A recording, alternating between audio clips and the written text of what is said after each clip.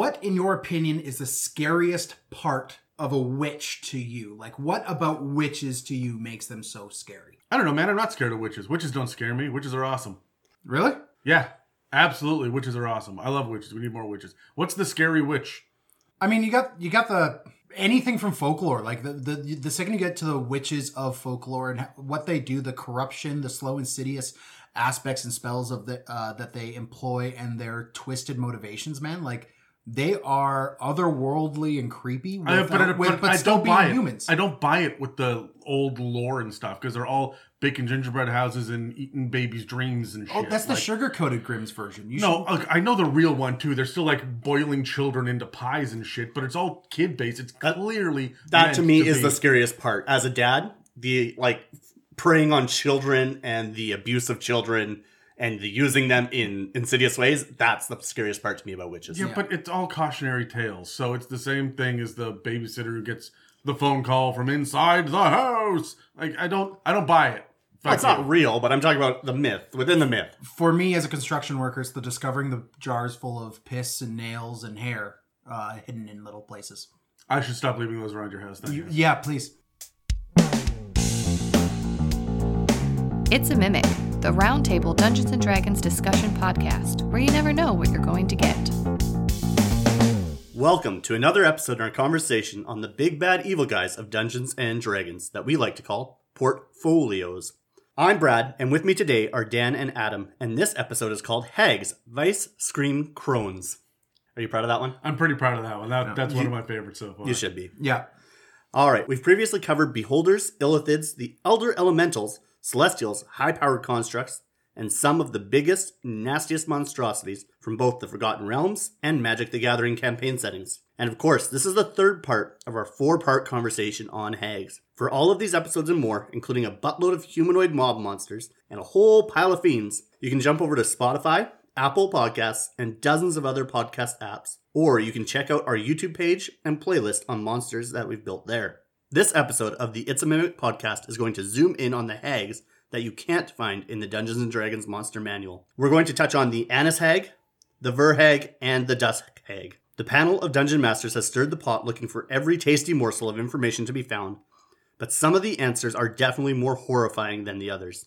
I can't believe how much attention has been spent on hags in 5th edition so far. Before we go any further, I'm wondering, Dan, Adam, do you guys rely on hags when it comes to using witches in your campaigns? 100%. No, witches for me are always druids or diviners, or I look at Madame Eva, right? Sure, yeah. And I go that direction for witches. Witches to me are Wiccan. Okay, yeah. Yeah. Right? And I go in that general feel, right? I guess then if It's not hocus pocus for me. Hocus pocus is hags. Yeah, like if I am framing witches in those two lights, then yeah, there's two different paths. It's either I'm going with like a cultist NPC class for this random NPC named, Tabitha something blah blah blah, right? Like I'm doing that with them. But if I'm going for like the malevolent force that has sold her soul to gain absolute power and just seeks to corrupt, nah, man, I'm going hags. Well, it's the reason I covered Baba Lysaga on the last hags episode at the very end there, because not a hag, technically a witch, but is so hag-like that I feel like it's weird that they made that I think distinction. 5th has done this strange blurring between the two. No, it's always been like that in D&D. Is it always been that way? Always been that okay, way. because it's very clear that no one can make up their mind if witches are their own separate thing, or if they are hags, or if they're wizards, or if they're an offshoot of warlocks, or like... Well, Pathfinder, witches were legit a player class. A player class. Yeah, right, but what role did they fill, though? They were a caster. Yeah, they were just they were like your sorcerer. They were your hexer. They were somewhere between warlock and... They're an int-based... They were another int-based caster. Oh, cool. Okay. Yeah, but flavored more like a warlock or a sorcerer. Yeah. What we have as warlocks in 5e is very similar to the flavor we had, especially Pact of the Chain, because every single witch got its familiar, right? Which is something I feel is kind of missing in 5e when it comes to... familiars at all? No, relatively for hags, right? But Yeah. I would like to actually see a witch class into 5th edition. What do you guys...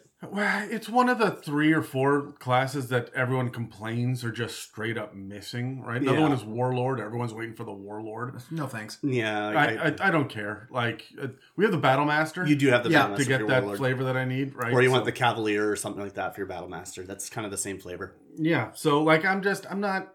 I don't feel the need to get the Witch class now. If you want to make it a Witch, just make it a Warlock subclass. Yeah, that would be okay. You. Yeah. So we've covered quite a bit of background lore regarding hags in the previous 2 hag-related episodes, but today we're going to go a little deeper into how to make a unique hag or hag coven for your own campaign with the information that's given to us in Volo's Guide for Monsters. So Volo's gives us a list of personality traits, ideals, bonds, and flaws in order to get a better understanding of what makes a hag a hag. Some hags enjoy adding wagers to their bargains in order to add some risk, while some others might require all the bargains they strike to be signed in the blood of the person making the bargain. Or other bodily fluids. We're going to touch on that here coming up here because I've got some thoughts. Oh, boy. All right. Maybe your hag wants to spend a century as each type of hag and eventually becoming something greater than the sum of its parts. Or maybe they don't desire to ever even be a part of a coven because they would not want to lower themselves to be a part of someone being equal to them. Yeah. You may find a hag who has a specific hatred towards a singular family and steals one child per generation. Or maybe the hag has lost one of her daughters and do anything to get her back in order to train her to become a powerful hag. Cool. Maybe. Do hags get training? They just turn 13 and poof, new hag. Right? But I think that you still have to learn the ins and outs of being a hag. Well, I think and develop your skills. There's like the leader of the coven, right? Yeah. But I think there's no. I think the grandmother and auntie titles kind of give that. It's not like a formal wizard school, but I'd imagine there's some sort of like tutelage, apprenticeship. Yes. There is a hierarchy to hag culture, and because of that, I think you're right, Brad. Yeah. Like the granny's going to tell the auntie's going to tell the newborn. I thought that was just commands. You follow me because I'm the eldest and I have the most power. So I saw it more there's like some of that as well, but I still think there has to be some. There's a learning curve to anything, right? Yeah, but I look at it more... Okay, for me personally, I don't see the leader of the coven training up someone else. I would say, here's your cauldron, here's a whole bunch of shit, figure out what you can do based on what you've seen us do. Right? And it's very much But they would have to see it at some point, because assuming that they're... Well, also, these are supernatural beings that can just inherently know how to do your basic ideas. Now, I'm going to push back on that a little bit, because I'm fairly certain we see with... Baba Yaga and her tendency in D&D lore of pulling aspiring witches and people who are like-minded in that realm into her coterie. It's not a coven. It's just under her supervision to teach them the way. We have several Baba Yaga spawned, which she calls her daughters, high-level hags in the world. So I think there is some tutelage happening. Right. But those aren't hags that she's tuteled. No, they straight up are. No, they straight up aren't. Those are her literal daughters that she has birthed. Tasha, those are hags, but is Tasha not is a not a hag. hag. No, Tasha's not a hag, but like there are... And there are a number of others that she's taken in to like boost their magical powers that are witches. But they're not hags. But they're not hags. This is where D&D gets fucky, right? Like, and again, it depends on which edition you are reading as well. Yeah, that's fair. So... Dan, you're right, and then they rewrote it in 4th edition, and they haven't been clear in 5th edition since. So, I don't have a solid answer. Well, neither does wizards, to be fair. Well, here's wizards a question. never will give us a solid answer. Can a mortal become a hag? No. Just straight up no? Well, Absolutely as a not. child, when you are eaten, you then become the hag 13 years later. Well, no, then a hag with your face I guess so. becomes a But hag. it's true. It's not really you, is it? No. Yeah, fair enough. But no, you can't really make a deal to be... There's nothing in the lore that we've covered to this point that... As a matter of fact, when you get stolen as a baby, the hag eats you, then gives birth to another hag, and has probably replaced you as well. Like, there's multiple hags being born and created for every child that goes missing.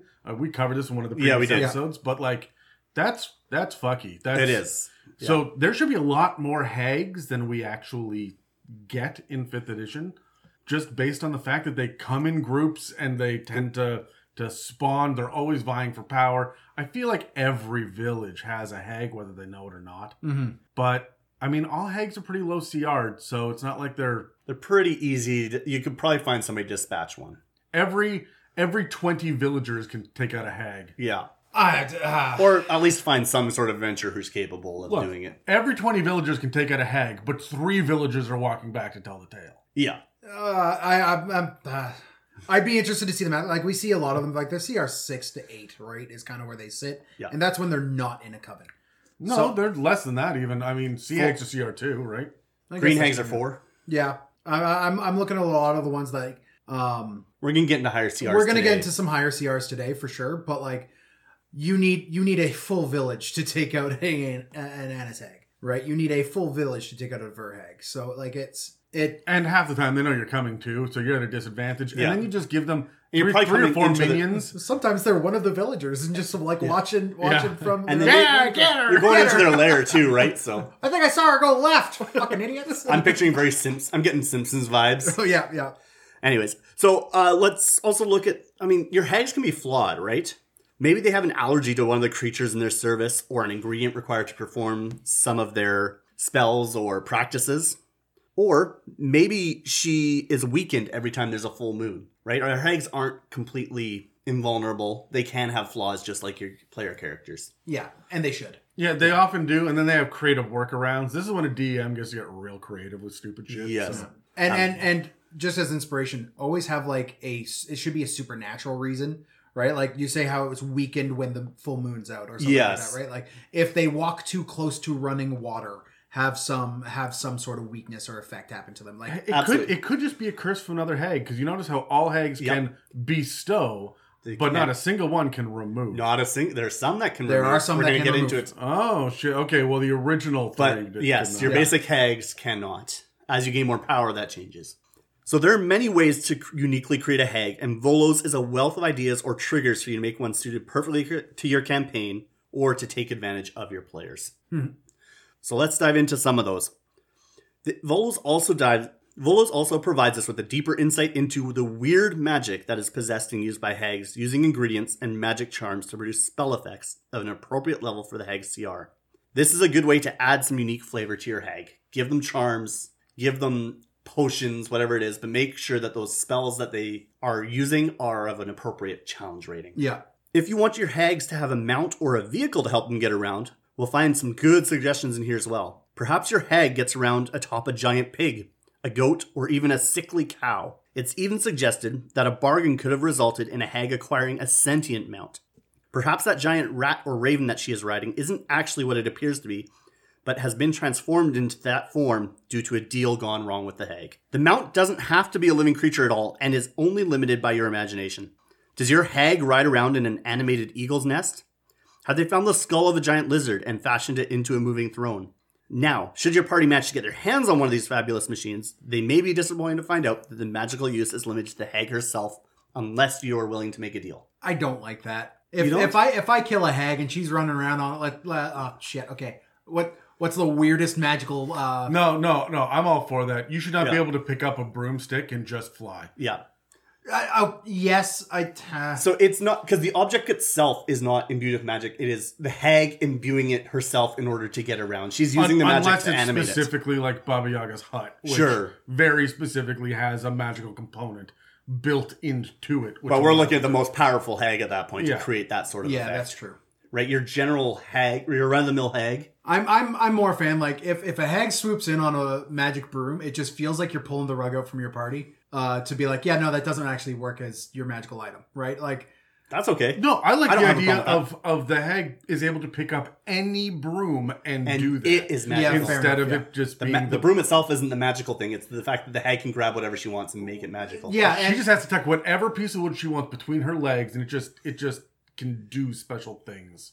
Are you going to touch this one, or do I have to? I don't want to touch on Adam's special wood between his legs. Yeah. Okay, hold on. This is actually a good segue for me. I said we were going to go into this. Go for it. All right. So we've spoken in the past about, in all seriousness, we've spoken in the past about session zeros and about clearing shit with your players. Yep. If you are going to bring a hag in and you know that early on, really have this conversation about sexuality and whatnot, and know where to push the boundaries and specifically when not to. Because when you are reading Volos, it straight up recommends sexually harassing your players in one part. Yes, it does. If you're playing with the hag, right? So So be aware of that. And just because you think it might be funny to have the hag see the bard for the first time and go, oh, nice package, it may make someone around the table uncomfortable. Yeah. So it's a weird thing that I feel like in like 2021, they would not have printed that shit. Yeah. Right? Yeah, that's probably true.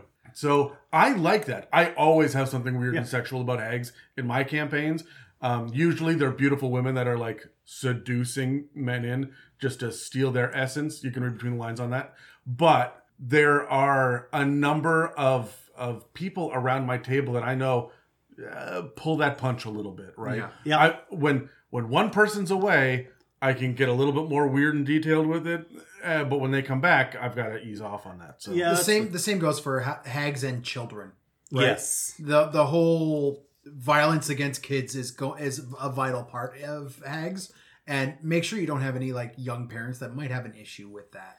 Yeah. Right. Or at least tone it to a level where it's not overly graphic. Again, whatever we talked about session 0, right? Yeah, it's one of those things you bring. Look, you can talk about slowly skinning layer by layer a pig and how it screams and whatnot, or even an adult villager. You start doing it to a 4-year-old and everyone's super pissed. Yes. Right? So keep that shit in mind. Yeah. Yeah.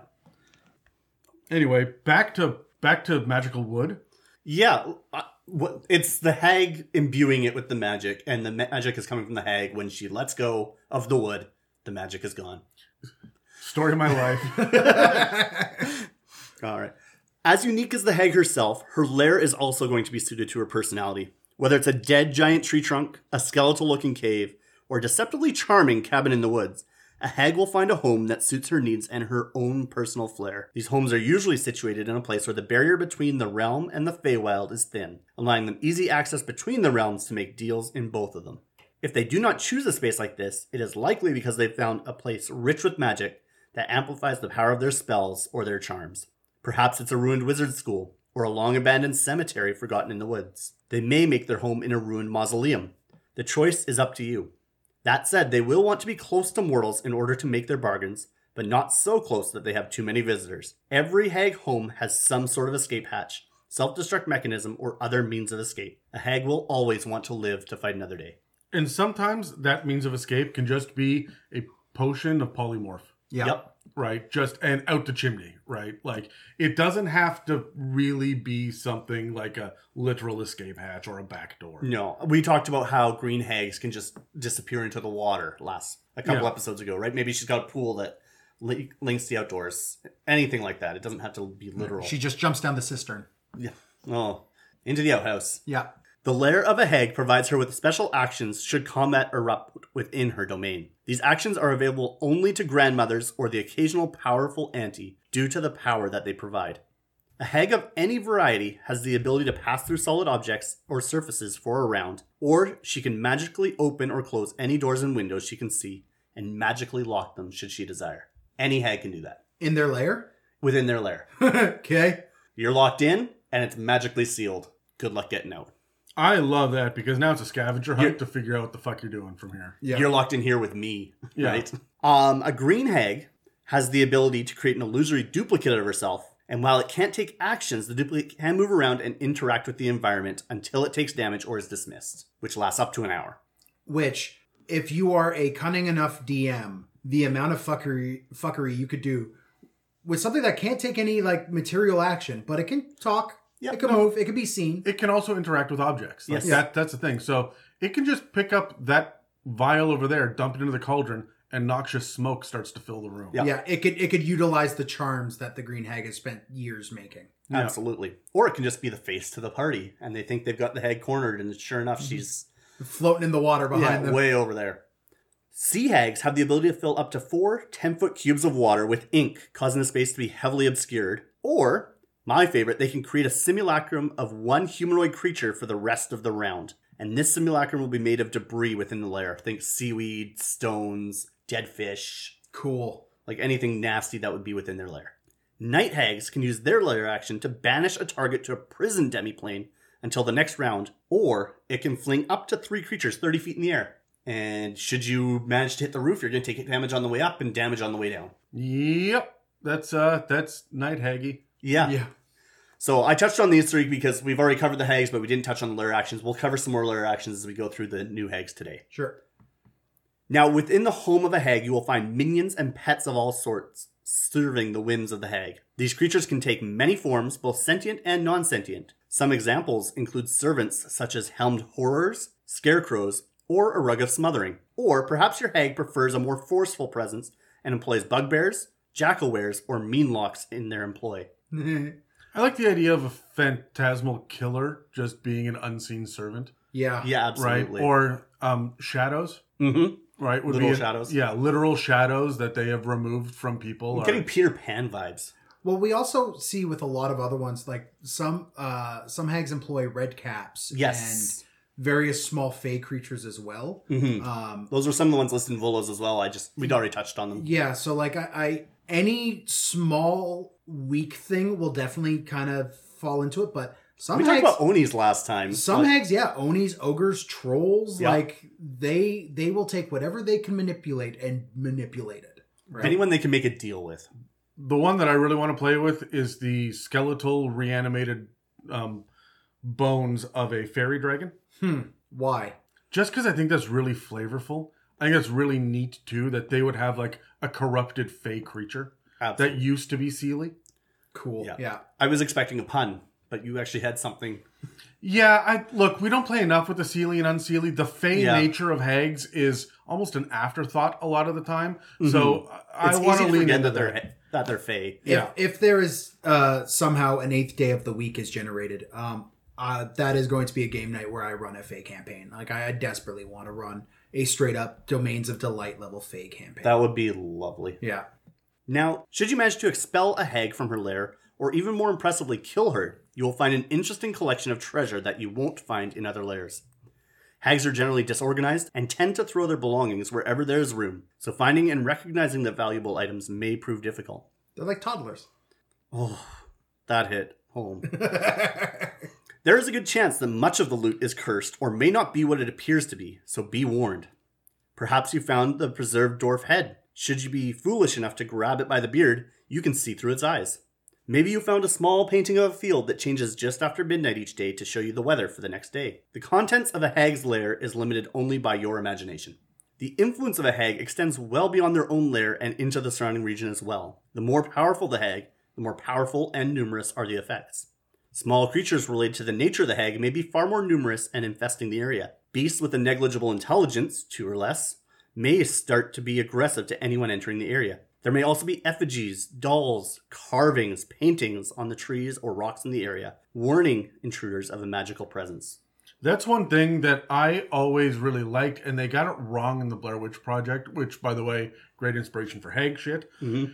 All of these figures hanging in the trees and shit should not be put there by the hag. They should be put there by quicklings and other creatures to say, hey, don't go into this area. And the hag should be trying to knock them down all of the time, right? And this should be just these little totems should kind of be a war between the fey creatures. I really like that. I think that's a good use. You see in, Goblin tribes, they have their goblin totem poles in the edges of their territories. Yeah. Yes. That function is like warnings, like, hey, don't come this way, otherwise you're entering into our goblin. Yeah, we'll kill you. We will enslave or kill you. Right? This is the opposite, where it's like other things going, guys, danger this way, do not go. Yeah. I really feel like you should watch out for the clear, open path in the cobblestone road, right? Yes. When it's easy and well lit and fine, that's the problem. Yeah. Yeah, put some road markers out saying, hey, free cookies this way. Yeah, the literal breadcrumb trail or... Yeah. Vibrating broomsticks. Oh boy. What? Follow your ears. What? It would make sweeping so much easier. It would be. It would be. Yeah. Much like a dryer makes the laundry much easier. Stop. Volos gives us a wealth of options and information for creating and running hags, and should be looked at if you plan on using them in your homebrew campaign. That was a bit of an info dump, so before we move on, is there anything you guys want to add? Other than vibrating broomsticks. No, man, you get full permission to be weird with hags. Yes, you do. So be weird with hags, right? And outside of the box weird. And we've mentioned this before a couple times. If you are trying to find a way to be weird with hags and for whatever reason your creativity is stifled or you're having trouble with that, look up a spell list see what the effect for the spell is, and then in the DMG, there's a list of trinkets as well. Grab that list of trinkets, apply that spell to it, and figure out what you get. Yeah. Right? And if you want to get even more personal with it and you want to really come up with that extra little piece beyond that, why do they have this trinket? Yeah. Mm-hmm. Where did they get it from? Where did they get it? Did they imbue it with this magical power, or did it already come with it? Yeah. Why did they want it, or why did they imbue it? Yeah. And when you start to go down to the why of the hags and you start to get really weird with it, that's a really good way of going about it. That's just a general DM tip. If you're ever stifled creatively, there it is. Fuck. With your words or with any of your monsters or anything like that, asking the question why is going to help you break out of there easier than anything else, in my opinion. It's just more difficult to do that with hags because Fae don't have the good and evil. They have the blue-orange, right? Yeah. So you're really only limited by your own imagination when it comes to hags. Yeah. But then again, use your party as inspiration for your hag. Yeah. There's no reason why you're... Like, you should... If you're putting hags in your campaign, it's because you want your players to make deals with the hags. And if you're not doing that, you should. Honestly, when your player sits there for 6 weeks in a row going, when can I have this? And then lists an item. And you keep saying, dude, you're in the middle of a dungeon. Yeah. Right? Or we only have small villages. There's no magic shop here for you to go to. And they finally start to get like annoyed. Fine. Give him a hag. Yeah. Give him a hag with that item. Mm-hmm. This is how you say, hey, you get what you wanted, but... Yeah. Hello, everyone out there. This is Adam, and I just wanted to hit you guys with a quick update before we jump back into the episode. And that update is about the YouTube channel. Now, there have been a number of different shows recently and projects that we've been working on. The Many Roads to Amelia, Campaign Builder, the next Touring the Multiverse. All of these are currently sitting in hiatus, as well as a couple of other projects. But another thing that has fallen by the wayside somewhat recently has been our YouTube channel. It's 10 or 12 episodes behind now.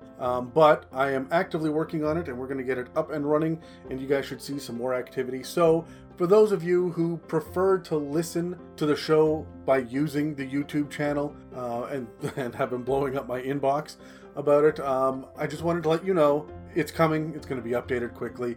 And enjoy the rest of this episode where I'm certain that I'm right and Dan is wrong. All right, so let's get into talking about some of the specific hags that are found in Volos. Okay, cool. Let's roll some dice. I got a 6. I got a natural 20. And a 9 for Adam. So, Dan, which one did you have? I had the Annis Hag. Okay. Yeah, and the Annis Hag is the largest and most imposing and corrupting, in my opinion, of all hags. They sit in remote hills or mountains and are usually surrounded with large, easy manipulated, superstitious creatures like ogres and trolls that the hag uses as bodyguards. These hags are huge, with loose, warded flaps of gray-blue skin hanging off massive, disproportionate bodies. That made me uncomfortable. You're welcome. Being creatures of remote hills, they're also typically covered in dead foliage, skulls, twigs, and small, sewn-together scraps of supple leathers. More on that later. Also making me uncomfortable. Supple leathers. I do not like the sounds of any of that. But before we get into any of the motivations of a hag, let's talk about their mechanics. They are typically 8 feet tall, stout, and thick-limbed, with usually a massive hunched back. This means that the hags are large-sized grandmothers of terror. They boast a solid AC of 17 and a massive HP pool of 10d10 plus 20 for a CR6 creature. They're also fast, deceptively so, moving at 40 feet around. Yeah, given the way you described the frame, that's surprising. They're tall, though. They've got a... Yeah, that's true. They got a longer stride. I choose to, like, they would still shuffle, but it's in, like, that creepy Japanese horror movie kind of way where they just, like, are suddenly fucking there next to you. Maybe they just have a really small broom that they're riding that's... Yeah, you can't see a remote control one. Yeah. I wasn't going... Dan, you always take us to the dirtiest places. So anyways, these hags are stronger than... RC cars. Fucking God, I hate you both. These hags are stronger than anyone else in your party and supplement that massive strength of 21 with Con, Int, Wiz, and Charisma scores in the 13 to 15 range, with their dump stat being a 12 in Dex. I wish I could dump at a 12. Yeah, right? They're still quick. They're also particularly hardy, with a bonus to con saves, as well as resistances to cold damage, on top of their normal resistances to physical attacks from non-magical weapons. They speak Common, Giant, and Sylvan, hearkening to their fondness of ogres, history with the Fae, and also they have the standard dark vision of 60 feet. Now, let's get to the good stuff. Where they have innate spellcasting, which is just 3 uses of Disguise Self, that also lets them turn medium, and Fog Cloud, it's their combat prowess that comes out in a very martial form. Each attack action has 3 attacks, 1 bite and 2 claws. And it's downright feral how it plays out. They hit on a +8 and do 3d6 plus 5 damage per hit, piercing with a bite. What CR are they? 6. Yeah, no, they're not, but okay. Yeah. So they hit on a +8. They do 3d6 plus 5 damage per hit, which is piercing with the bite, which all of them are like jagged teeth of iron and stone, which plays into something a little bit later that's special with Annis Hags. And they have this slashing damage with their misshapen claws. They also, as a different alternative to their multi-attack, can give you a big old bear hug. This crushing hug hits also on a +8 and does 9d6 plus 5 bludgeoning damage. Sorry, we said CR6 a couple times, CR6, but yes? CR6. Good Lord. This also automatically grapples when she hits. Now, until that grapple is broken, the grappled target will automatically take an additional 96 plus 5 damage at the start of the hag's turn. Jeez. Fortunately, this requires the hag's full attention, and she can no longer make any further attacks while she's grappling. Now, note that's just attacks. She's still got spells. She can still move around. She can still do her thing. Yeah, she still has actions, just not attacks. Yes. Now, Annis Hags particularly love kids. They don't have the same hatred of beauty and order and goodness like all their other twisted sisters. No, they love the weak and innocent. I wanna rock. I was thinking the same thing. Yeah. I'm glad you beat me to it. So did I when I was typing it down. Anyways, now they love the weak and innocent and tormenting and corrupting them. If left alone with a child, an Annis Hag will scoop them up, flay their soft, supple skin from the flesh, eat the rest, and then tan that skin and use it for furniture and clothing. I don't like that. In fact, you can usually tell an Annis Hag's house and lair by the smell. The ammonias and other tanning agents used to cure the child's skin being strong and hard to cover up. They're also experts in their craft, and Volo goes on to mention that their homes are also decorated and furnished with the cured flesh of their victims. Like, this isn't any IKEA spring collection that they've got. It's more of a IKEA. Boo! Moving on. If a hag cannot be left alone with a child, corrupting it slowly is also on the table.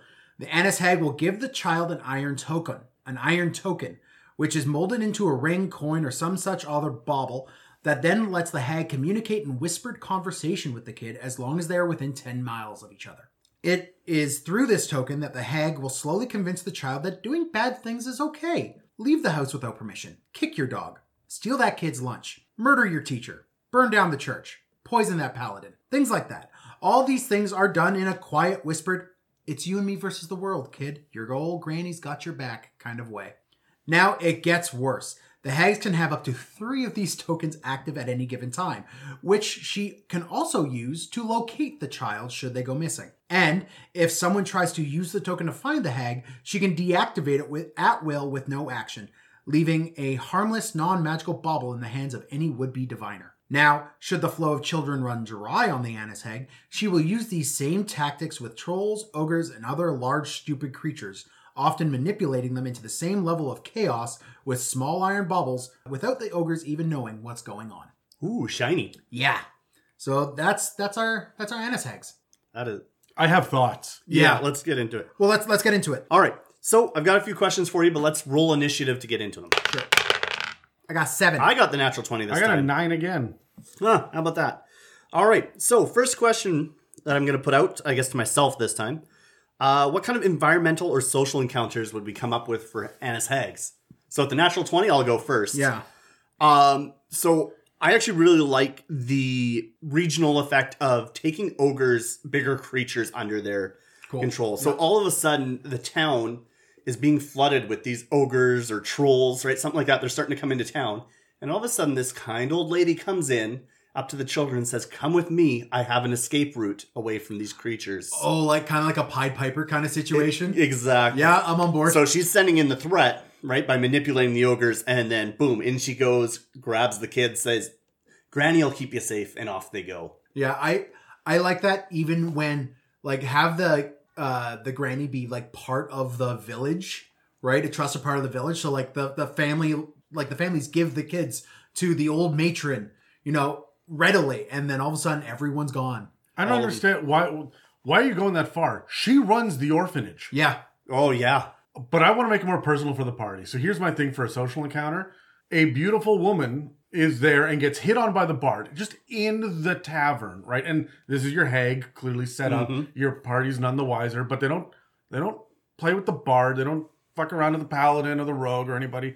You know how every party has that mascot character? Mm-hmm. Yeah. The little goblin with a heart of gold. Yeah. That really likes the shiny baubles. And then will slowly get corrupted. And everyone's like, why am I not getting a full night's sleep here? What's wrong? We always have the goblin hang back at camp to make dinner. Mm-hmm. And he's just poisoning the stew a little bit more every day because it's me and you against everybody, right? Don't worry, you're helping them, right? And that's so wonderfully ingenious that they're getting... It's not one of the other players out to get them, and it is a betrayal without even being a betrayal. Yeah, it's not even the character's fault or the player's fault. Yeah, they just didn't stop this creature from getting this happy little item. And I wouldn't even have it go all golem with the item either. They may not even know that it's connected to the item, right? If your players get some sort of trinket or item or whatnot, wait 7 or 8 sessions and then tell them that they start to hear whispers when they wake up or fall asleep. Yeah. Right. They'll never put that shit together. Especially if you play this on a cleric who maybe hasn't had a lot of interactions with their deity yet. And all of a sudden the voice starts to pop into their head. The warlock too is going to fall. And the things it's suggesting aren't necessarily, like you said, terrible things. They're just these little thoughts in their heads. Yeah. Every time they go to cast a healing spell, they hear a little voice. Is now the right time for that? Yeah. Right? Just like, that's so fucking insidious. The other thing that I wanted to just point out, it's not quite a social thing, but you know how they're all about baubles and trinkets, but they're also tanning and whatnot? Mm-hmm. I love the idea of one of them in their own lair having a leather apron made of sewn together children's faces. Oh, yes. That would never wear out of there. Yeah. Yeah. I also like the idea of hags in their lairs being naked all the time. Just that I don't need to wear clothes here. I'm not this is my own. I don't natural. need to cover up. Yeah, and so it's not a nudity thing. It's just they're not covering up. Look, where they are. I have one robe that I wear everywhere, like one set of clothing. I'm not going to get the cauldron to boil over onto it. Right. I mean, a lot of the artwork shows them naked anyways, depending on the type of hag. True. I mean, to me, their clothing really informs as well how corrupted they are, right? And being creatures of corruption, having them wearing... You could go really two paths. You could have them wearing the beautiful, well put together, well manicured and groomed and cleaned clothing on top of this hideously deformed and grotesque body, or you could just have the clothing add to the grotesqueness. I like the idea of them just being these old, withered, gross, wrinkly. And like when you peer in, you see her in her natural form. This is the same as knowing her true name. Yeah. Right? Like it's almost voyeuristic, and you should not be looking at this. Well, and this hags play on this with their that old trope that they have where they turn into something beautiful, and you always see guys, right? Yeah. You always see something that they are projecting. But you got to remember, like, an Annis hag is 8 feet tall and misshapen, like knuckles are dragging on the ground if she was just standing still, right? Like, there's something very feral and bestial about her. So I why does she bother with clothes in the first place? Yeah. No, I'm with, like, even in the character art, there's like, I think she's only wearing it because she just likes having that leather, like that child skin hanging off of her gives her reminders of a good meal. It's like when I have a chunk of ice cream stuck in my beard, just leave it there for a while. Ice cream, Adam. Is it ice cream? Ice cream. Is it Vice Scream Crones? Yeah.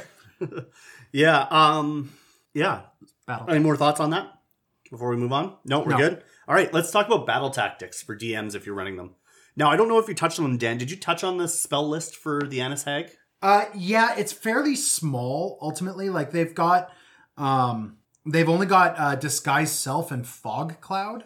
And fog cloud is enough to get close. Absolutely. To get yeah, and they get it 3 times a day. Yeah, so that was the one I wanted to play on, was specifically the fog cloud, and then within that, the grapple. Mm-hmm. Right? If you can get your upfront melee player within the fog cloud where no one else can see into it, right? All the people who like to stand back in combat, they have 2 choices. They either need to step into the cloud to get a better view and figure out what's going on, or they're going to hang out and hope for the best. So if she can center that fog cloud on herself, grapple your paladin, or maybe it's somebody weaker like your rogue, right? Or rely more on dex. Well, I would, no, it's the wizard for me. You take the wizard into the fog cloud and you squish the ever-living shit out of them.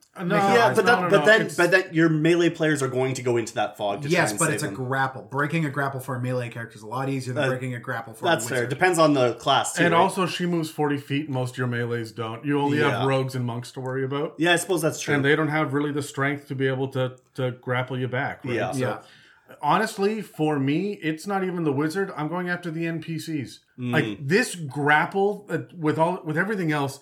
Imagine you are on an escort mission to get all of the kids home. Yeah. Right? Oh, okay, you rescue them from the hag's lair, which was empty. She wasn't there. It was surprisingly easy. Yeah, but now it's a mountainous pass with, sharp cliff on both sides. The fog rolls in and the kids start screaming because she's going to go in, grab them, crunch. You find the twisted, broken body of a child. And as you are sitting there going, what did this? You hear a second scream and a louder crunch nearby. Yeah. You could get very Silent Hill with an Annis hag pretty quick. And I really like that. So honestly, that's how you would go about this. She is meant to murder the shit out of NPCs. Yeah. I mean, her attacks are powerful. For me, when it comes to I want to lean into the attacks being powerful.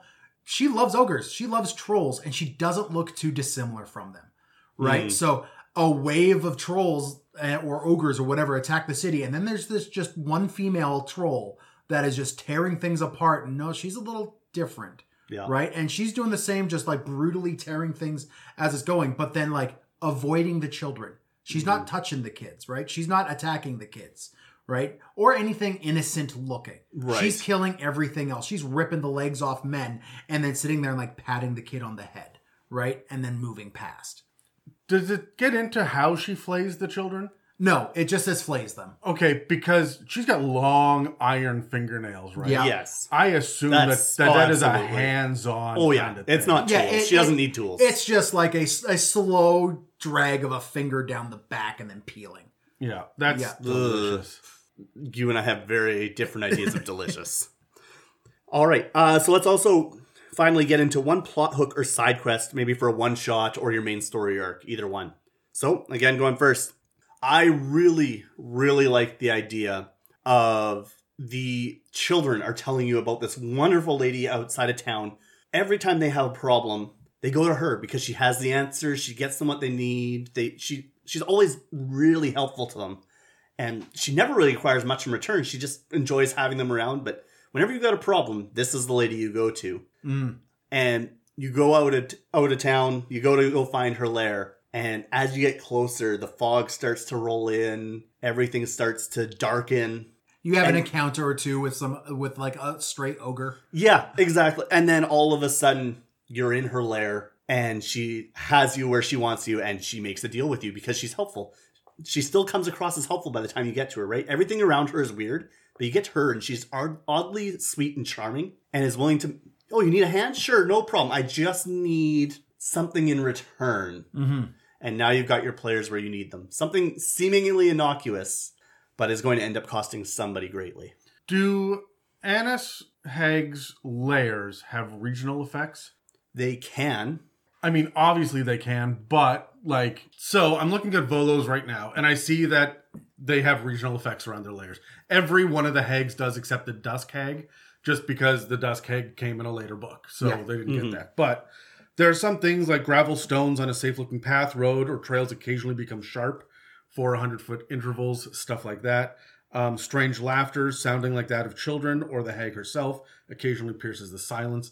That kind of shit. It's clear to me that fog should be one of these things. Yes. Absolutely.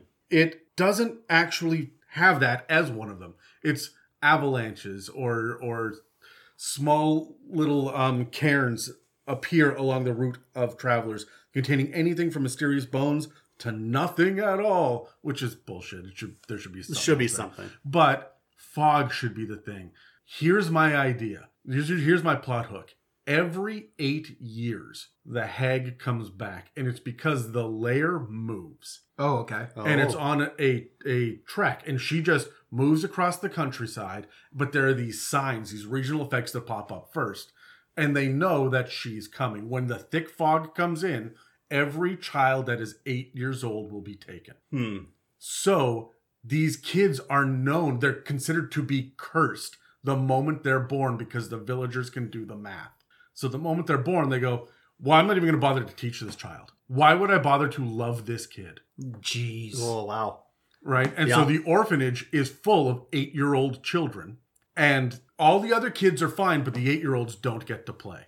There are no 16-year-old children. Not this year. There's just a gap every 8 years. And so this is it. The fog starts to roll in, or we start to hear the laughter again, and then we know that on this specific day, during the harvest season, this is coming in, maybe it's when there's a new moon, so it's particularly dark, we need to get these adventurers in to protect us, because we couldn't help it. We did love our child. Yeah. Right? Yeah. We wanted to save them. Cool. Dan? So for me, when it comes to the Annis hag, they are one of those types of hag that we see sometimes in folklore as well. And it's always kind of got this boogeyman feel to them. Having that whispered token that they have, that iron token that they have, play into this boogeyman thing, where there is, I'm feeding off this every 8 years thing, Adam. I was just going to say, at random intervals, certain houses will just get a iron token placed on their door, and everyone in that village knows now this house is marked. Right? And no matter what they try to do, that token just does not, they can't get rid of that token. And it pops up in the weirdest places, like I think inside of their drawers in their bedroom. No, it always pops up in the crib of the newborn. Or that, yeah. Right? So these people have this superstition of this.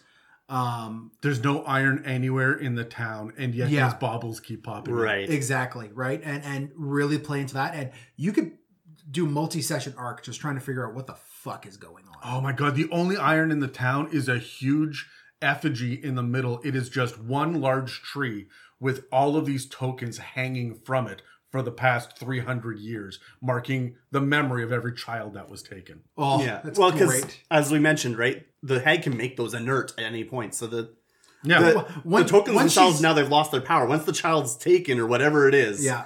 Right, they're inert, but they don't. You're like you said, it's a memorial. In the center of town. I don't even think they're inert. She's still listening and talking to anyone who touches the tree. I would give her to that too, but just the tree in and of itself. Yeah. Because you can only have a certain amount of them by the rules. You can only have well, how many kids are there in a village of 400 people that are all born on the same year, right? Yeah, like you get 2 or 3 every 8 years, right? Well, you're probably talking a farming village, so there's probably people are having kids. Yeah, multiple kids. Every 8 years, exactly 13 children are born. Play with the numbers again. 13 children are born and 8 of them will disappear. And then 3, keep it with the token, right? Every year, 3 of them disappear. Or every 13 years, 13 children. Like you can theme it that way just to really give that. Remember the Fae, what was it? 3, 3's 8. 13, and then 13 is just... They like 7 as well, but that's more a Seelie thing and not associated to hags. No, 3's and 8's for your hags, and then 13 just because it's unlucky. Yeah. Okay, so my favorite hag of all is the Dusk Hag, and I don't have a reason for that. I just got a weird preference for them. These are the ones that are from Eberron, Rising from the Last War. They're the newest hag of 5th edition. And you always know you're dealing with the Dusk Hag because they have orange skin. And very few things in 5th edition have orange skin, right? Hobgoblins can, but I can't think of anything else. I guess they're more yellowish. Yeah, yellowish. The odd fairy dragon partway through. There's not a whole lot with orange skin. Tabaxi. No, that's fur. They have unkempt hair, ram horns, long sharp nails, and teeth. and glowing red eyes that burn like embers. It says right in the book. Cool. When I saw your notes, I thought it said unkempt armpit hair, and now that's what I'm picturing. Oh, why not? Okay, sure. Like long... No, I would say that's probably braided. Oh, there you go. So these guys are all about... Nice French braid. All about dreams, okay? They see visions of the future in their own dreams, and they can enter the dreams of others and manipulate them, turning them into nightmares. Some desperate people actually approach them for prophecies about the future because their prophecies come true. Dusk hags are neutral evil, though. So they like to twist and warp people's fortunes and set them up for failure, oftentimes making the prophecy come true just by uttering it out loud in the first place. Cool. Like, for example, you will die from falling. The only way for you not to do that is to climb that mountain and get the thing at the top. Right? So you actually get a D10 table where it gives you different hag prophecies. Do each one of you guys want to roll on? Sure. I got a 4. All right, and Brad got a 5. So for you, Dan, your prophecy is doom falls on the peacock and the sparrow alike. It's best to be a raven. What? And Brad, yours is a white hand on a black field holds the golden key. Ooh, all right.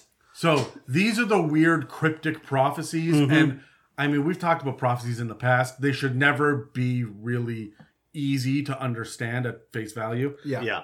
But let's take a second and look at exactly what they are based on a stat block, okay? CR6, again, they're medium Fey, again. AC is 17. They have 15 D8 plus 15 hit points, which means that they're sitting at about level 15 monk as far as hit points go. They got good dex and slightly above average strength and con, but all their mental stats get a +3 or 4. They also get intelligent and wisdom saving throws of +6 and big bonuses to deception, insight, and perception. She's immune to being blinded, charmed, or frightened. Blinded I thought was weird, but then remember she's got these glowing ember eyes. Yeah. And she also has blind sight up to 60 feet and a passive perception of 16. I think that her eyes are magical, and these should be quest items. Cool. Ooh. Yeah. She speaks common, giant, and infernal. She's got magic resistance, and she's an innate spellcaster with a DC 15 spell save. At will, she can cast Detect Magic and Disguise Self, which is pretty on par for a hag. 3 times a day, she gets to cast Dream, Hypnotic Pattern, and Sleep. But her sleep spell is 9d8, right? So when you roll that... That's a lot. Yeah, it's a lot. Well, it guarantees that you're going to knock out 1 or 2 level 6 party members. Yeah. And then once per day, she gets Legend Lore, because she listens to the podcast, or Scrying. She's got a claw attack that does 1d6 plus 2 slashing damage, but who gives a shit, because her multi-attack is specifically 2 of the Nightmare Touch attacks. These have +7 to hit, 5-foot reach, and do 4d6 plus 4 psychic damage. Remember, she does this twice in a round. If the target is unconscious, they take an extra 3d6 psychic damage and become cursed. So you knock down that death save. Yeah. Right? Oh, no, it's not just that. It's also asleep. If they're asleep, you do a shit ton of damage. Probably. Isn't that... if you're unconscious, don't you auto-crit? So unconscious is when they are incapacitated, they can't move or speak, and they're unaware of their surroundings. And creature that's unconscious drops whatever it's holding and falls prone. And a creature automatically fails strength and dex saving throws. Attack rolls against it have advantage, and anything that hits auto crits. So this says that it's 4d6 plus 4 with an extra 3d6, but what they were really saying is that it's 14d6 plus 3 plus 4 or plus 4.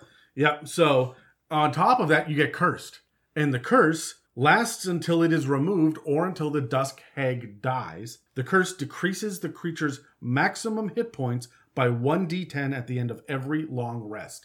And I couldn't figure out why until I thought about dreams again. And this is night terrors waking you up. So you didn't get enough rest. Yeah. And this is the curse. I'm almost surprised it doesn't just give you like fatigue at the end of every... Well, you have a choice. Do you take the maximum hit points or do you stay awake and take that next level of exhaustion? So CR6, and this is going to be something that the Dusk Hag knows. So she is going to hit and fade away. and just wait for you to be so vulnerable that she's going to be able to hit again. And all you have to do is say, I'm going to stay up for 3 days, and I'm not going to be able to, I'm going to rely on a crossbow. I'm not getting into combat now. Yeah. And then she's going to come in and hit the next player.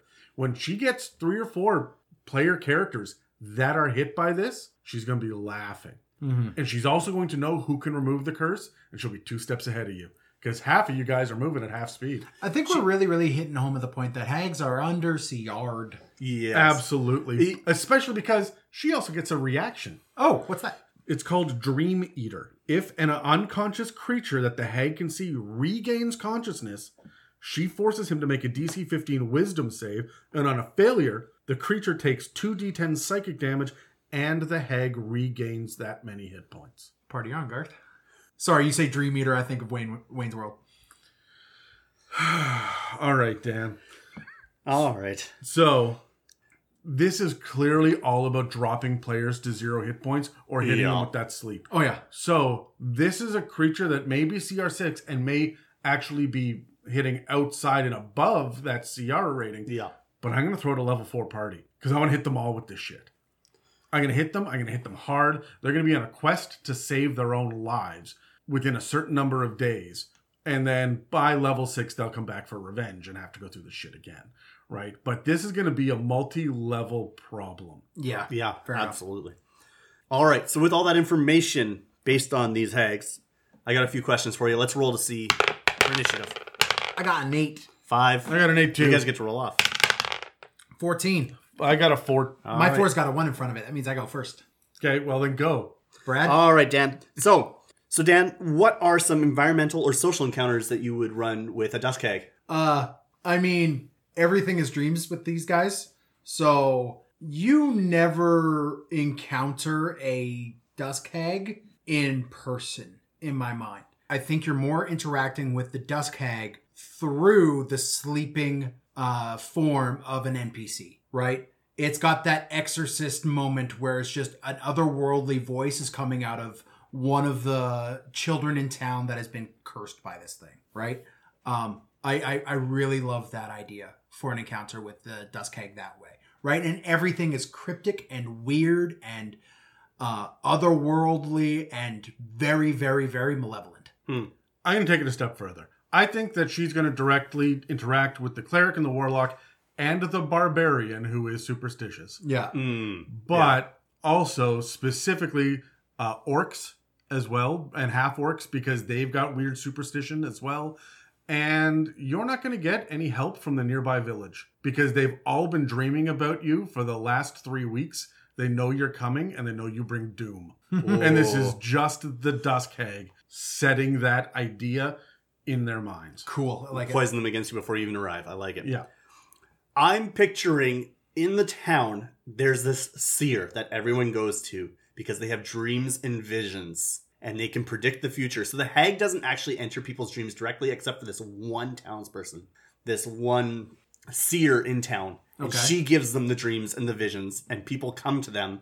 She's got prophecies. A proxy. Exactly. Cool. But the proxy doesn't know that they're the proxy either. The proxy thinks they're the shit. They're just like, man, I see things. I see the future. Oh, no. They see horrors. This is a nightmare that this person... It's Pandora. Yeah. This person, like, they want anything to do to be rid of these dreams, that the people have gone so reliant on them as the seer of the village that they don't listen to what they have to say. So you come into town fresh faces, you bump into the seer and they say, I need you to help me. I'm having these visions. I don't know what's causing these visions, but I want them to stop. Hold on. Just before we go any further with this, why do hags always become females when they disguise self? They don't have to. They don't have to, but we always just assume they're going to. If you really want to disguise your hag, make it a man. Yeah. Yeah. You got a point. Oh, yeah. Even your veteran players will not see that. Yeah. And we tend to make them humanoid as well. Make them something Well, else. Disguise self has to be human.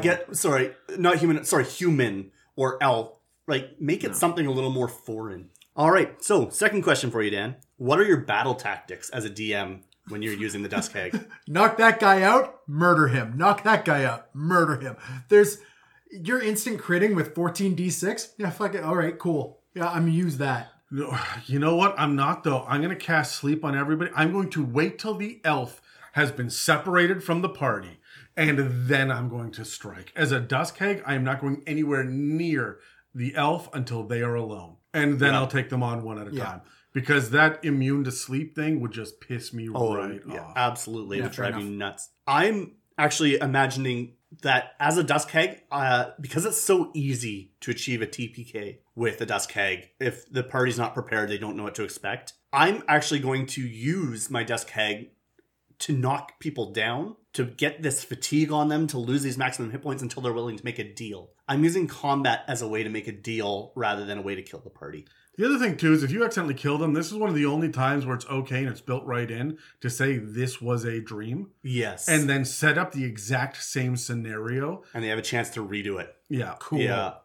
Yeah, I'm not using combat to kill the players with a Dusk Hag. Yeah, don't end it with the play. Like, don't end the session with the players' deaths and saying, this was just a dream.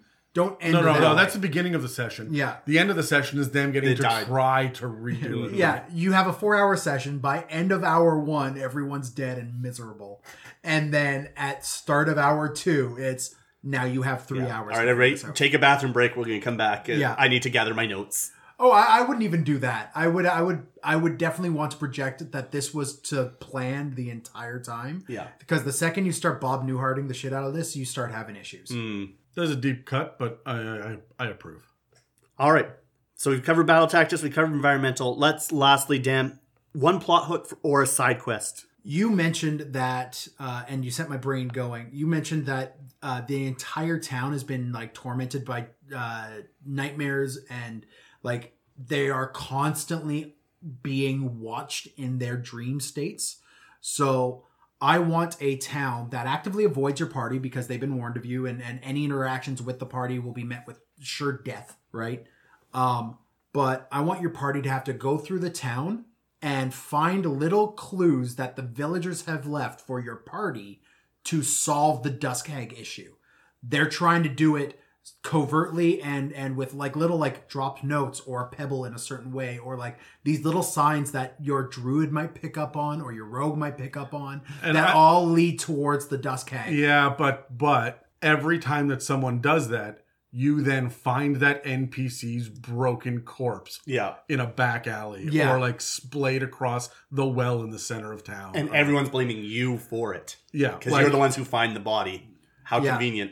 Yeah, well, I don't even think it's that. I think every single villager knows your party's there to help them, but they have to act in such a way that like tries to push your party away while like still like pleading with their eyes. I don't think all of them. I think half of them don't. I think some of them are desperate enough to want your help, but the others are legitimately fearful. Yeah, okay.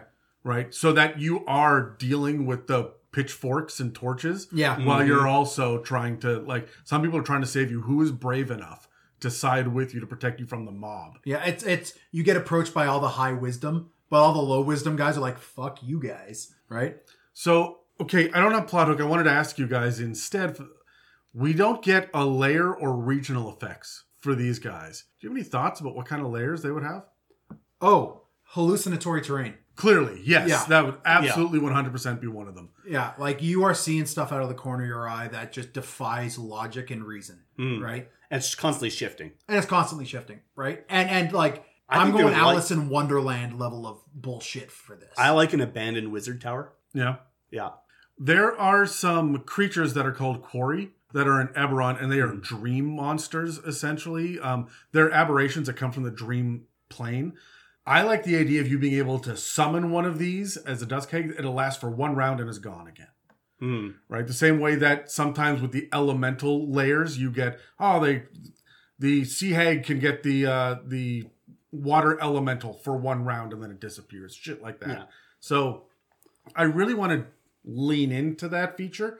So when it comes to the idea of plot hooks and whatnot, my big plot hook is going to be you having to deal with this kind of fucky terrain, this kind of, like, you don't know what to expect.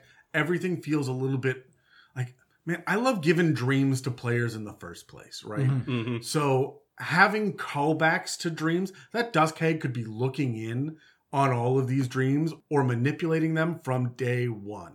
And then to have it all come together where you've been dreaming about a red tower with an evil whatever in it for the last 3 weeks. And then you see the red tower. It means nothing. It's just supposed to distract you while the Dusk Hag gets away. It's a red tower instead of a red herring?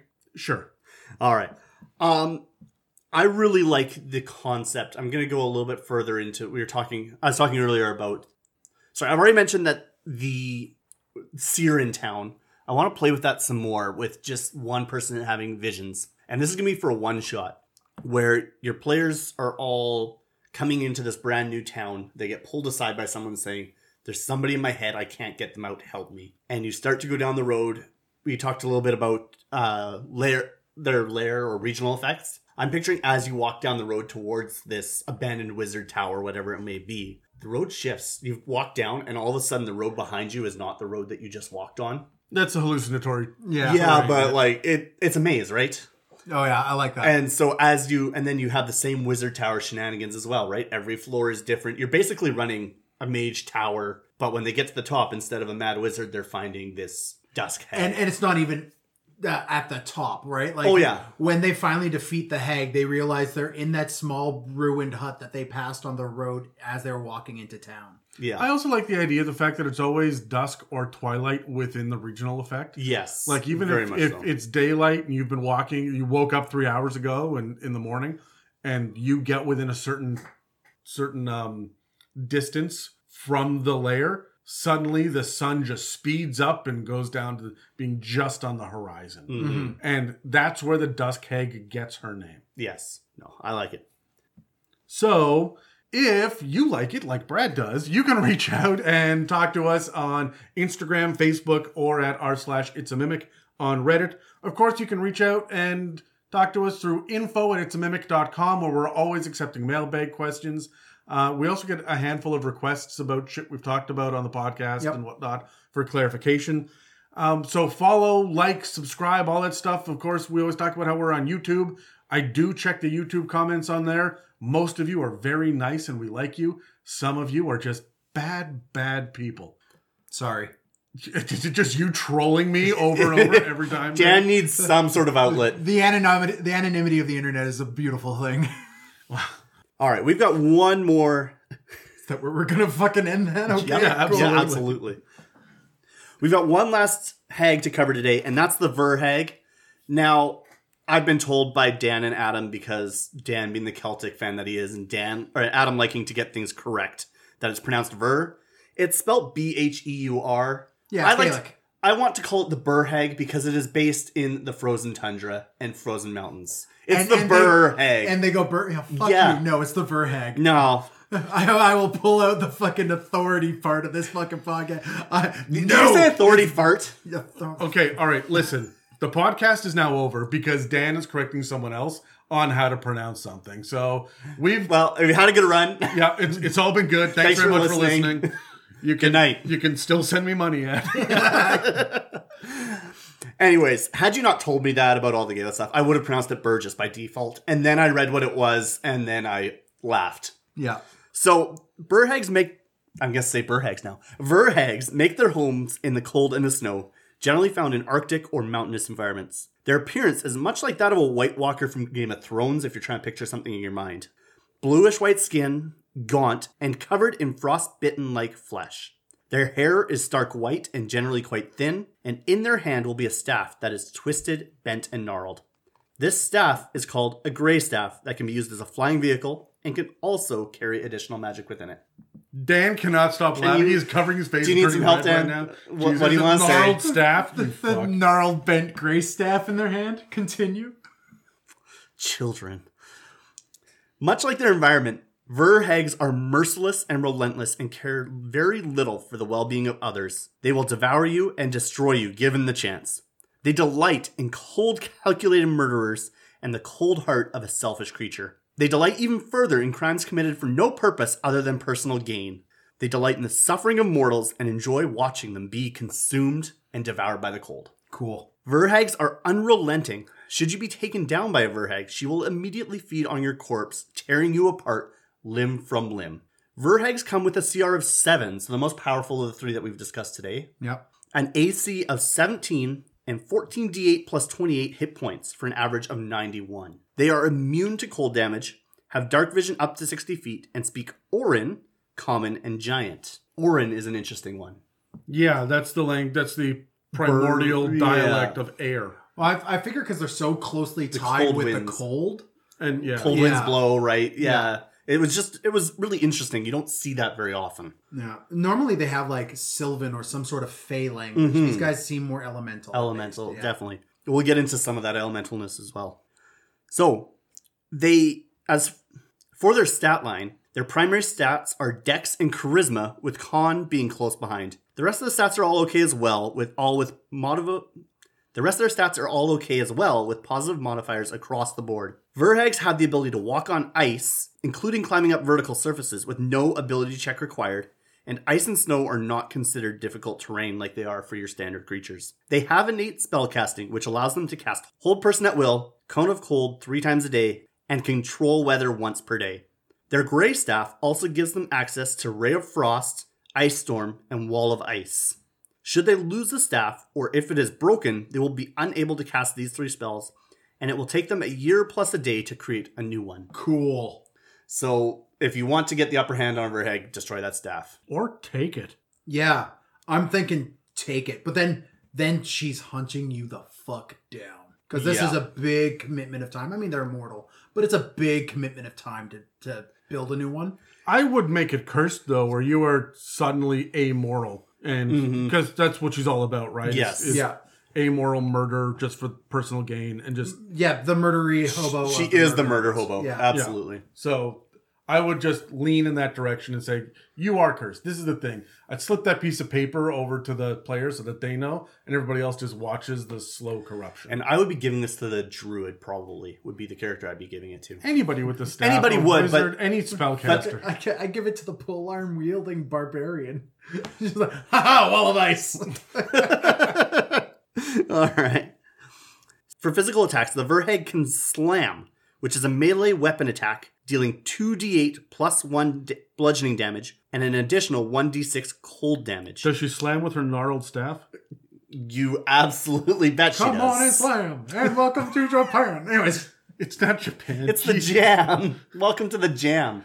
What is the movie called? Space Japan? Yeah. Oh, that's a different movie I watch with animated characters. You're cut off.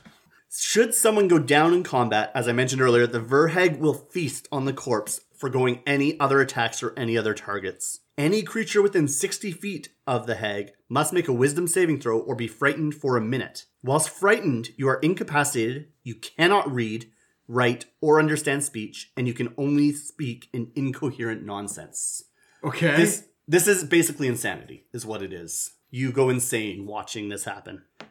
So, Olin, this is people that watch her feast? Correct. Anybody witnessing her feasting. All right, so someone goes down unconscious. She starts taking bites out of them. Yes, the rest of your party has to make wisdom saving throws, and should they fail, they're going to become incapacitated. It doesn't talk about any damage done by the bites. Yeah, it was an interesting thing I noticed in the stat block. It seems to be missing a bite attack. Well, I'm going to give her a 1d4. I'm just going to use the slam stats, but 1d4 piercing damage. But I mean, you've gone down. I was going to say, the way I understood, that's the way I looked at it as well. You're losing one death save. Yeah, you're failing the death save automatically. Honestly, the damage doesn't matter. Yeah, exactly. The damage doesn't matter with it, so I could see why they... She's a biter. She uses teeth. It's 1d4. If for some reason you're able to incapacitate, you tie her wrists together, she's going to bite. She's a biter. That's a thing. Yeah, okay. I mean, the slam is going to be her primary attack, but yeah, she will use her teeth. Also, based on the arms, which are like the art, her arms are like long, they're spindly. 7 feet long with huge claws, and she doesn't get a claw attack. Yeah, this one feels a little disjointed. I think it's really trying to focus on the frail winter witch aspect and like the spindly nature. She doesn't have like a lot of the other hags have like disjointed jaws if they have a bite attack. Like if you look at the Annis hag, it's got this kind of weird elongated smile to it and gets a bite attack. Have you seen the art? The Verhag has a rictus grin with the pointy jaw. Like she's got the squarest jaw. Like she absolutely... She's burying her razor sharp teeth in the art. Yeah, I really do feel like this... It feels almost like an oversight. Yeah, there are... I'm not going to use anything except the slam because it's going to do the most damage. I'm going to focus on this feast thing because it's going to incapacitate and fuck up the rest of the party. But I feel like there should be claws and bites too, just because you end up in a lot of social encounters and not just combat with hags. Yeah. I want more options. Yeah. So basically what we're saying is you got to homebrew it if you end up in that situation. Yeah, I don't think you have to look very far. Though. No, it's very simple. Bite and claw attacks all over the monster manual. Yeah. You just got to take it from other places. 1d4 piercing for a bite and 1d6 slashing for a claw. There we go. There you go. Sure. Perfect. Now, one more fun addition to the fear effect is that your movement now becomes controlled by the DM and is erratic during the effect of this fear. During the time you're under the effect of the fear. So the DM gets to control how you move, where you move, but it should be erratic. And you can't communicate. You are just running around mad. You've lost your mind witnessing. So I'm very tempted to just run you off a cliff. But it says erratic. So my idea here is that I would roll, let's say Dan's character is facing this thing, right? And he's failed now because he's seen it. I'm going to roll 2d8. He's going to move half his movement in whatever direction because you have eight directions around you on a grid, right? So I'm going to roll one. So let's say I roll a 3. He's moving 1, 2, 3, kind of back in a directional for half his movement. And they're going to roll the other one will be an 8, and he's going to move in that direction again. Sure. So just to be able to keep it fresh and interesting where I am not purposefully going out of my way to run you off a cliff or to put you necessarily closer or further away from harm. But the dice might decide that that's the way you go. It might. And remember, you will incur opportunity attacks. Yeah. Well, also, it's still frightened, so you cannot move willingly closer to the Verheg. Yeah, but it's not willing. But it's not willing. That's the thing here, right? It's maddening. You're mad, right? You're not choosing. You're just running in circles, like just freaking out. So I would say even if you do move closer to the Verheg, it's not intentional enough that I would allow it as a DM. I don't think it's a straight like madness necessary. Like I don't think this is a complete disjointing of your mind. I think it's such a scary sight that you have to get away. That movement is erratic, but it's still away from the Verheg. I mean, it's called Maddening Feast. Like the effect is supposed to be that resembling madness. True, but the thing is, it says while frightened in this way. Yes. So that right there means that you have special rules. Yeah. No, I'm aware. And the other thing too to point out is that I have seen myself when there's some sort of unexpected violence or horror that happens. Most people flee. Some people run towards it just with the instinct to, oh my God, I need to help. Oh shit, what am I doing? Right? Mm-hmm. Like, yeah, okay. So I don't think they're going to run right up and be like, what are you doing? Right? Yeah. But the movement may be... No, the spleen's over there. Yeah. Yeah. Now, when you do save against every turn you are maddened, you will get another chance to make the save. And like most fear effects, you will be immune for 24 hours once you pass the save. A grandmother Verheg or a powerful auntie can also gain access to lair actions, allowing them to create a 40-foot high, 20-foot radius cylinder-sized blizzard wherever she can see within 120 feet of herself. Cool. The effects of this blizzard manifest as a light obscurance, and anyone who enters the blizzard or starts their turn in the blizzard is blinded for the rest of that round until the top of their next turn. There's no save. You just are. If you're in it, you're blinded. Which makes sense, right? Because you're in the middle of a blizzard. You don't get to save against a blizzard.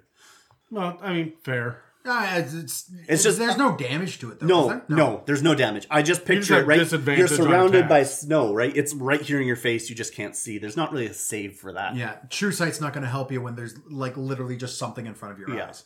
Fair. Yeah. All right. So covering that, let's roll for initiative. 17 for Dan, Adam, and I. Yep. Okay, I got Dan's 5. going last. I'm going last. All right, Adam, you're going first. Going first. What do you got for me? All right. What environmental or social encounter would you use with a Verheg? I mean, well, I've done social for the other ones already, so clearly environmental is the answer for Verhegs. I don't think you're having great big conversations with these guys. No. They're more hit and run. They're predator to prey, right? Yes. So, I mean, clearly the blizzard thing. Yes, absolutely. Like, for fuck's sakes, that's got to be a thing. Honestly, they're going to be the master of their environment, and because they can walk on ice doesn't mean you can. Yeah. And it does not say can walk on thick ice. No. So I like the idea of her starting combat on thin ice with people. Mm-hmm. And as you fall prone, as you have to, every time that you steady yourself to take a swing, you can walk just fine at half movement. But if you run, you've got to now roll a deck save to not fall, and if you fall, the ice breaks, and now you're swimming. You're swimming in cold water. In freezing water, right? Like I'm really going to play with the environment to make this go from a CR7 to a CR9 encounter just based on environment. It also specifically mentioned that she can climb ice walls with no check and no difficult terrain. So you could just literally see her plant her feet on the wall and walk straight up a cliffside. Mm-hmm. It is not outside of the realm of possibility with her that she would have a white dragon companion, right? They are very much aligned, and white dragons are not, like, they're smart enough, but they're not really smart enough to outwit a hag. No, so definitely not. I think they would have an agreement. Yes. This is not a minion, this is a partner, but I can totally see that. So now you're also dealing with a white dragon lair, and so this shit just got real complicated. Yeah. Interesting. I'm next. You're next. I actually wanted to go with a bit more of a social encounter. We talked about how she really enjoys the villainous sort of person, right? The person who takes advantage of the weak, who works for their own gains and commits crimes in cold blood. If you've got a party of murder hobos, maybe you've got an evil aligned party member or party, she's going to be drawn to this, and she is going to try and make a deal to basically use their evilness to her advantage. Maybe there's another hag in the area who is fighting for control over the region. She doesn't want to be part of a coven, but she wants this other hag taken care of. I can use these guys. That's your social encounter. For me, when it comes to these guys and the environment as well, the environment it lends itself to creepy tableaus almost, right? So like you are walking through an ice cavern and there are creatures half-eaten, frozen in the ice all around you as you're walking, of various sizes, right? Like you got your woolly mammoth missing half a carcass, or you have your villager that has been missing for a while with like one arm sticking out of the ice and it's missing all of its fingers, right? And like she's just come by and like broken one off and gnawed on it as she walked by. Its feet are up on the ceiling and you see this strange light sword in the snow underneath it. Fuck, God, I knew you were going to go that way. No. But like I really like having, if you're about to fight a Verhag, you are walking through this like almost library of its deeds. Like it has worked this terrain around it to show like these creatures that it has eaten. It like as a threat. Like we said before, there's these warning symbols, but this one she has very much put up there as a way of proudly announcing her chaos to this area. Yeah, she doesn't delight in the innocence like... No, she's not so much corrupting, she's about destruction, right? And she likes the wicked evil things. So the only people she wants coming to her lair are people who are willing to stomach the stuff that is... Or victims. Yeah. Right? So I want to have like your party trying to sort its way through an ice tunnel to get to one of these things. And the entire time she's harrying your party. All right, so let's get into some battle tactics for DMs. Adam? How are you using these guys in combat? Well, it's pretty straightforward how to use them in combat, in my opinion. I mean, attack, and then feast, right? There we go. However, I want to point out the idea of feasting. I follow Nature's Metal on Reddit, which I have seen some shit now. And I'm all for it. I think that's cool. Predators and prey are like, there's some fucked up stuff that happens in nature. She's feral and eats people, which means, and I'm just going to point this out, the reason you are being driven mad by this is because it's horrific. Yes. She's going for the soft parts. Eyes, throat, belly, like between the bottom of the rib cage and the middle of the thigh is feasting ground, right? This creature is taking chunks of flesh with her teeth. This has got to be just red spray in the snow. Yeah. And as far as a battle tactic goes, this isn't really so much a tactic as it is I'm amping up the horror by describing exactly what it is instead of just, and she takes a bite. She drops to her knees, digs those fingernails into the stomach and tears it. You see her jaw distend and just bury into the stomach. Cool. Yeah, so I'm really going... Use this on NPCs, right? This is your chance to get that. Well, if you get a player to die... and particularly annoying bards. NPCs and particularly annoying bards. Guess what Dan is playing in my campaign right now? A particularly annoying bard. Yeah. Excellent. There's not a lot of variety in the combat for these things. I mean, it's like you said, it's pretty obvious. You want to take somebody down and you want to feast on them. So my main tip for DMs, target the weakest creature because you want to get somebody down as quick as you can so you can start that feasting. That's her most powerful mechanic. And that slam is nothing to sleep on either. I disagree. It is not her most powerful mechanic. That Gray Staff is a fucking beast. I'm using that, right? You're stuck in a blizzard and she's hitting you with Rays of Frosts. She's changing your path with Walls of Ice, right? She is doing...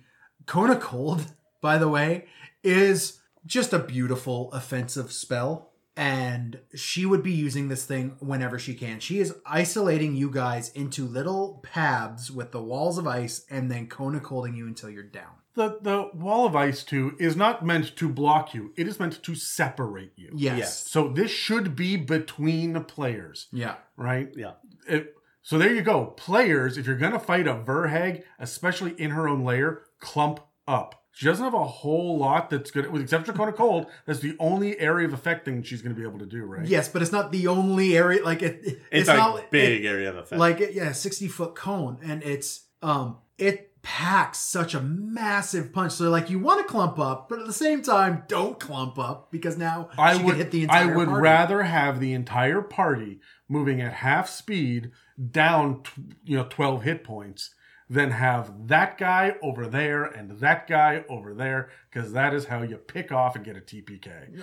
Right. So players, if you're fighting these guys, go for the staff. Absolutely. Yeah. Right. Kick her right in the staff. Like right over, break it right over your knee.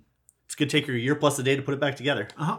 All right. Lastly, one plot hook or side quest, be it a campaign or a one shot. What are you doing, Adam? I mean, get the staff. Get the staff. I don't have to go much deeper than that. Like, get the staff. You could also start this off. My plot hook would be, there were a bunch of explorers that went off over the mountain. They never came back. Please find them. And then you find them and they're half eaten. You're like, oh, it's a Donner Party kind of situation. No, it's not. It's a Verhag. That's what you're dealing with here. Yeah. So, Adam, you kind of triggered my thought pattern with the mention of the White Dragon. I'm going to actually be sending the party on a quest. Their whole plot line is there's a young white dragon in the area they need to take out. But on the way to the white dragon, they get waylaid by this Verhag. Or even better, they start to walk in, they start to see the corpses, everything's lining up for a white dragon lair. You come into this big open cave. There's a dragon, but it's sleeping quietly in the corner. And there's this old woman in the corner who you think you're about to try and set free and free from the dragon. And then all of a sudden you get close enough and in she goes for the kill. And you're into combat. The dragon awakens, and now you're fighting both. I also like the idea, if you don't want to do a white dragon, like white dragons are mean enough, they're evil, she's going to like them. Yeah. Right? But if you don't want to do that, abominable Yeti. Yeah, sure. Instead of a troll, absolutely. Right? Like, there are all sorts of ice creatures. All sorts of ice creatures. But yeah, that white dragon, I like that. We talked about them having kind of crazy mounts and vehicles and things like that. Mm-hmm. Dragons don't like to be used as such, but it could be that this Verhag was convincing enough to have this be her little pet. I also like the idea that she's in a papoose on the back of a fucking abominable Yeti. Okay, that's pretty cool. For me, I'm going with, what's the movie called? 28 Days of Night? 30 Days of 30 Night? 30 Days of 30 Night. Night? Jesus Christ. 30 Days of Night. And it is a North Arctic level village that everyone stays indoors during that month of darkness. And why? It's because, the Verhag has decided to move into that area every winter, and anyone that steps outdoors has to get hunted, right? And you could play into the snow vampire thing like that movie is, or snow zombie thing. Sure, I mean, have that aspect in it as well. That's metal as fuck, and I love it. But, have the main antagonist for, a 3-4 session but month-long in-game campaign of just surviving in the Arctic with one of these things just on the periphery, waiting for someone to step outside. That's kind of Rime of the Frost Maiden. Yeah. It kind of is, yeah.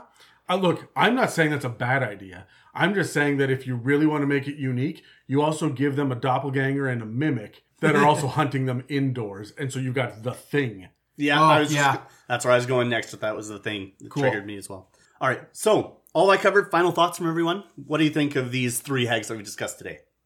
I don't know which one is my favorite. I really don't. They each have a unique place for me.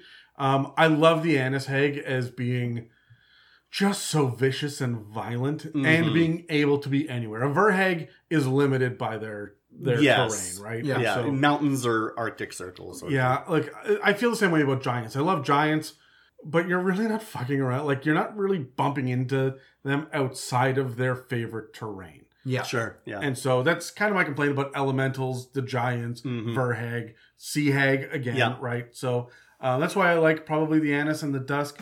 Dusk is just more fucky. Yeah. Annis is horror. Dusk is conniving dungeon master.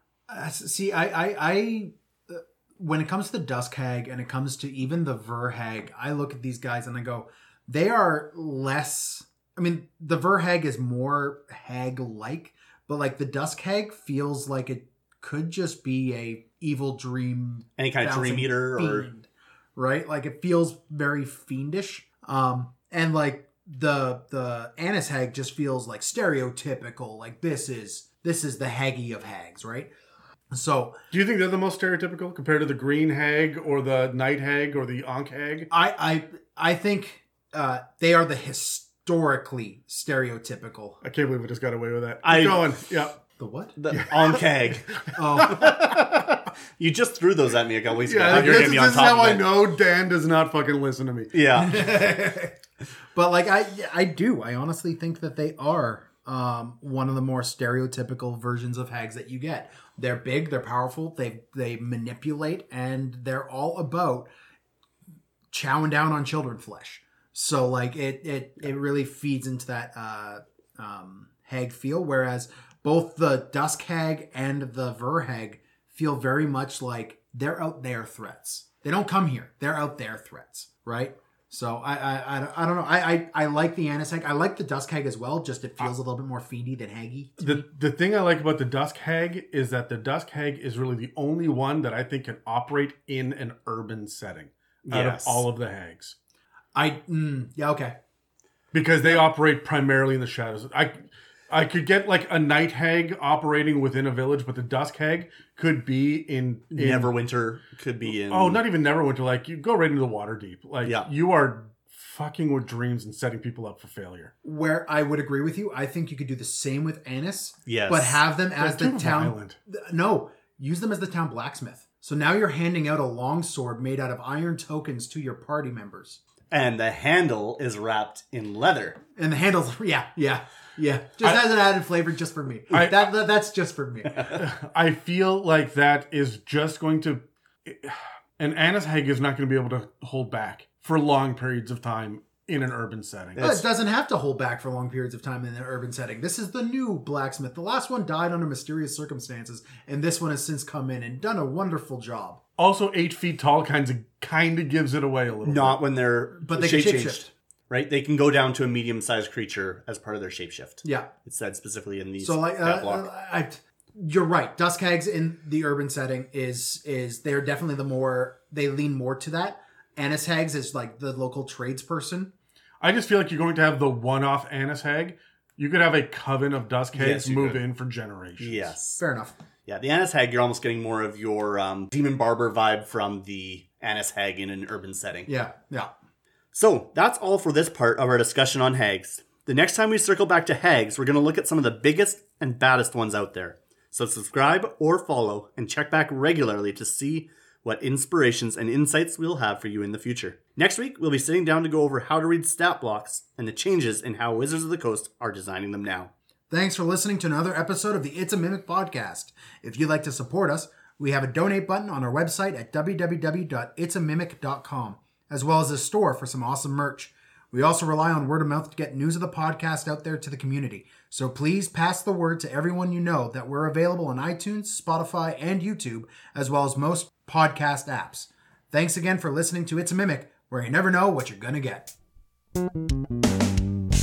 Thank you for listening to another It's a Mimic production. Inquiries, shoutouts, requests, and mailbag questions can be sent to info@itsamimic.com. Do you guys know anything about the Daughters of Sorakel? No, not a thing. Okay, so you clearly didn't listen to the fucking Turning the Multiverse series? Definitely didn't. I mean, definitely did. So I'm going to send Dave after both of you. I spent all my time editing. No, you don't. I did then. Yeah, you did then. That's true. So the Daughters of Sorakel are very, very infamous. Let's put it that way.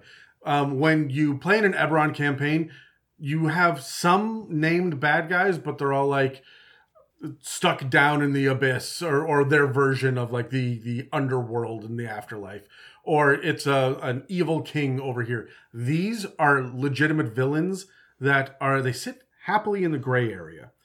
But they're the Daughters of Sorakel, and Sorakel is barely mentioned in Eberron Rising from the Last War. What we do know about her with a quick Google search is that she is an infamous night hag who was one of the very first fiends in Khyber, which is the afterlife underworld. Where all the crystals come from. No, different kind of Khyber. No, there are straight up Khyber crystal dragon shards. So that is... Do they make light swords out of them? Khyber crystals are Star Wars. I know they are. This is like the third fucking Star Wars reference this episode, and I can go for 15 episodes at a time without listening to that bullshit series. So fuck Star Wars in its entirety. Dave's gonna kill me.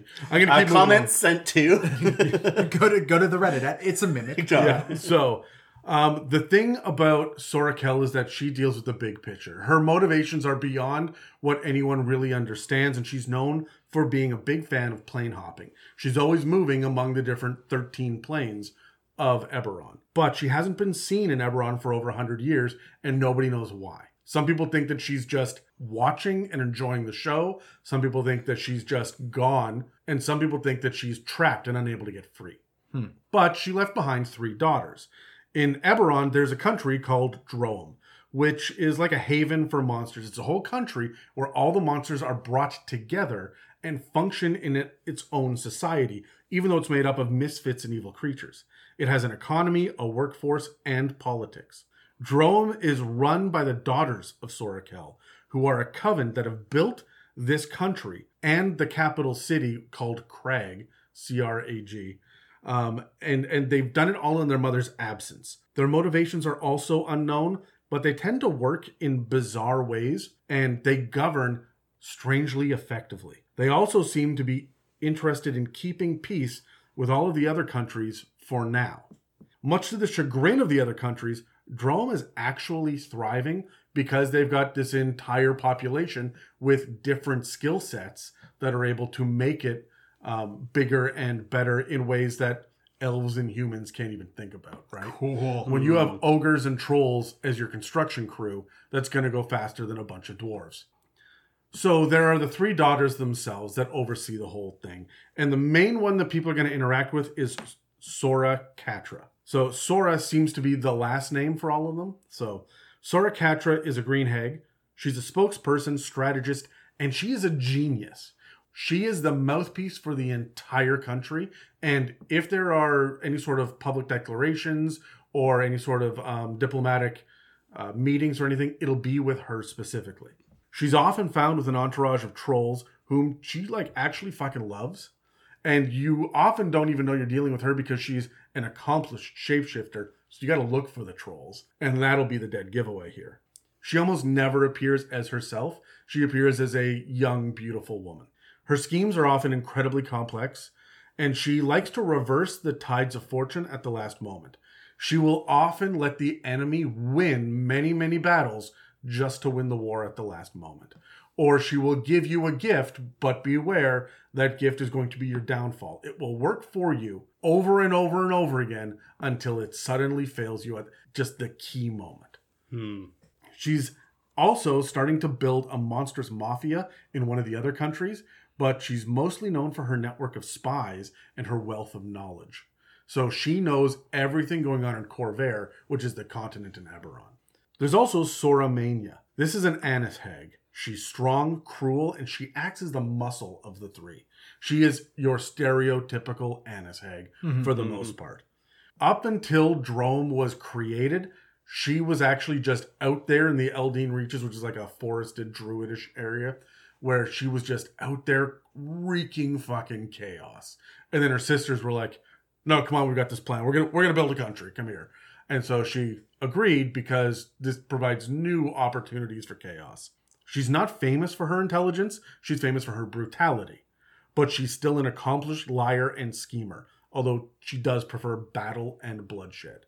She's looking forward to an oncoming war, because then she gets the most casualties.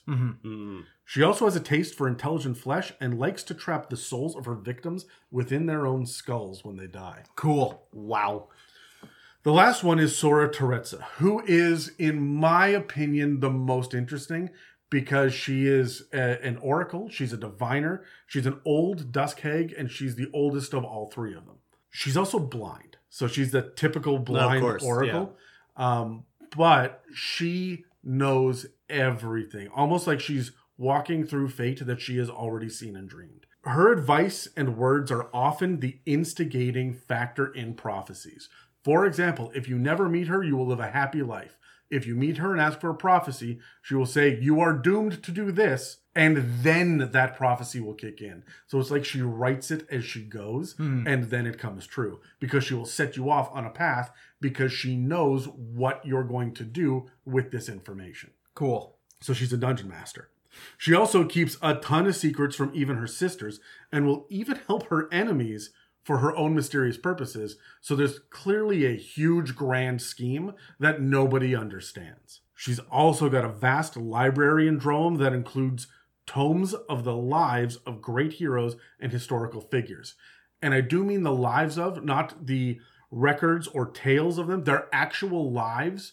Their life and essence has been captured by these tomes, and they are forced to relive it as you read the books. Whoa. Yeah.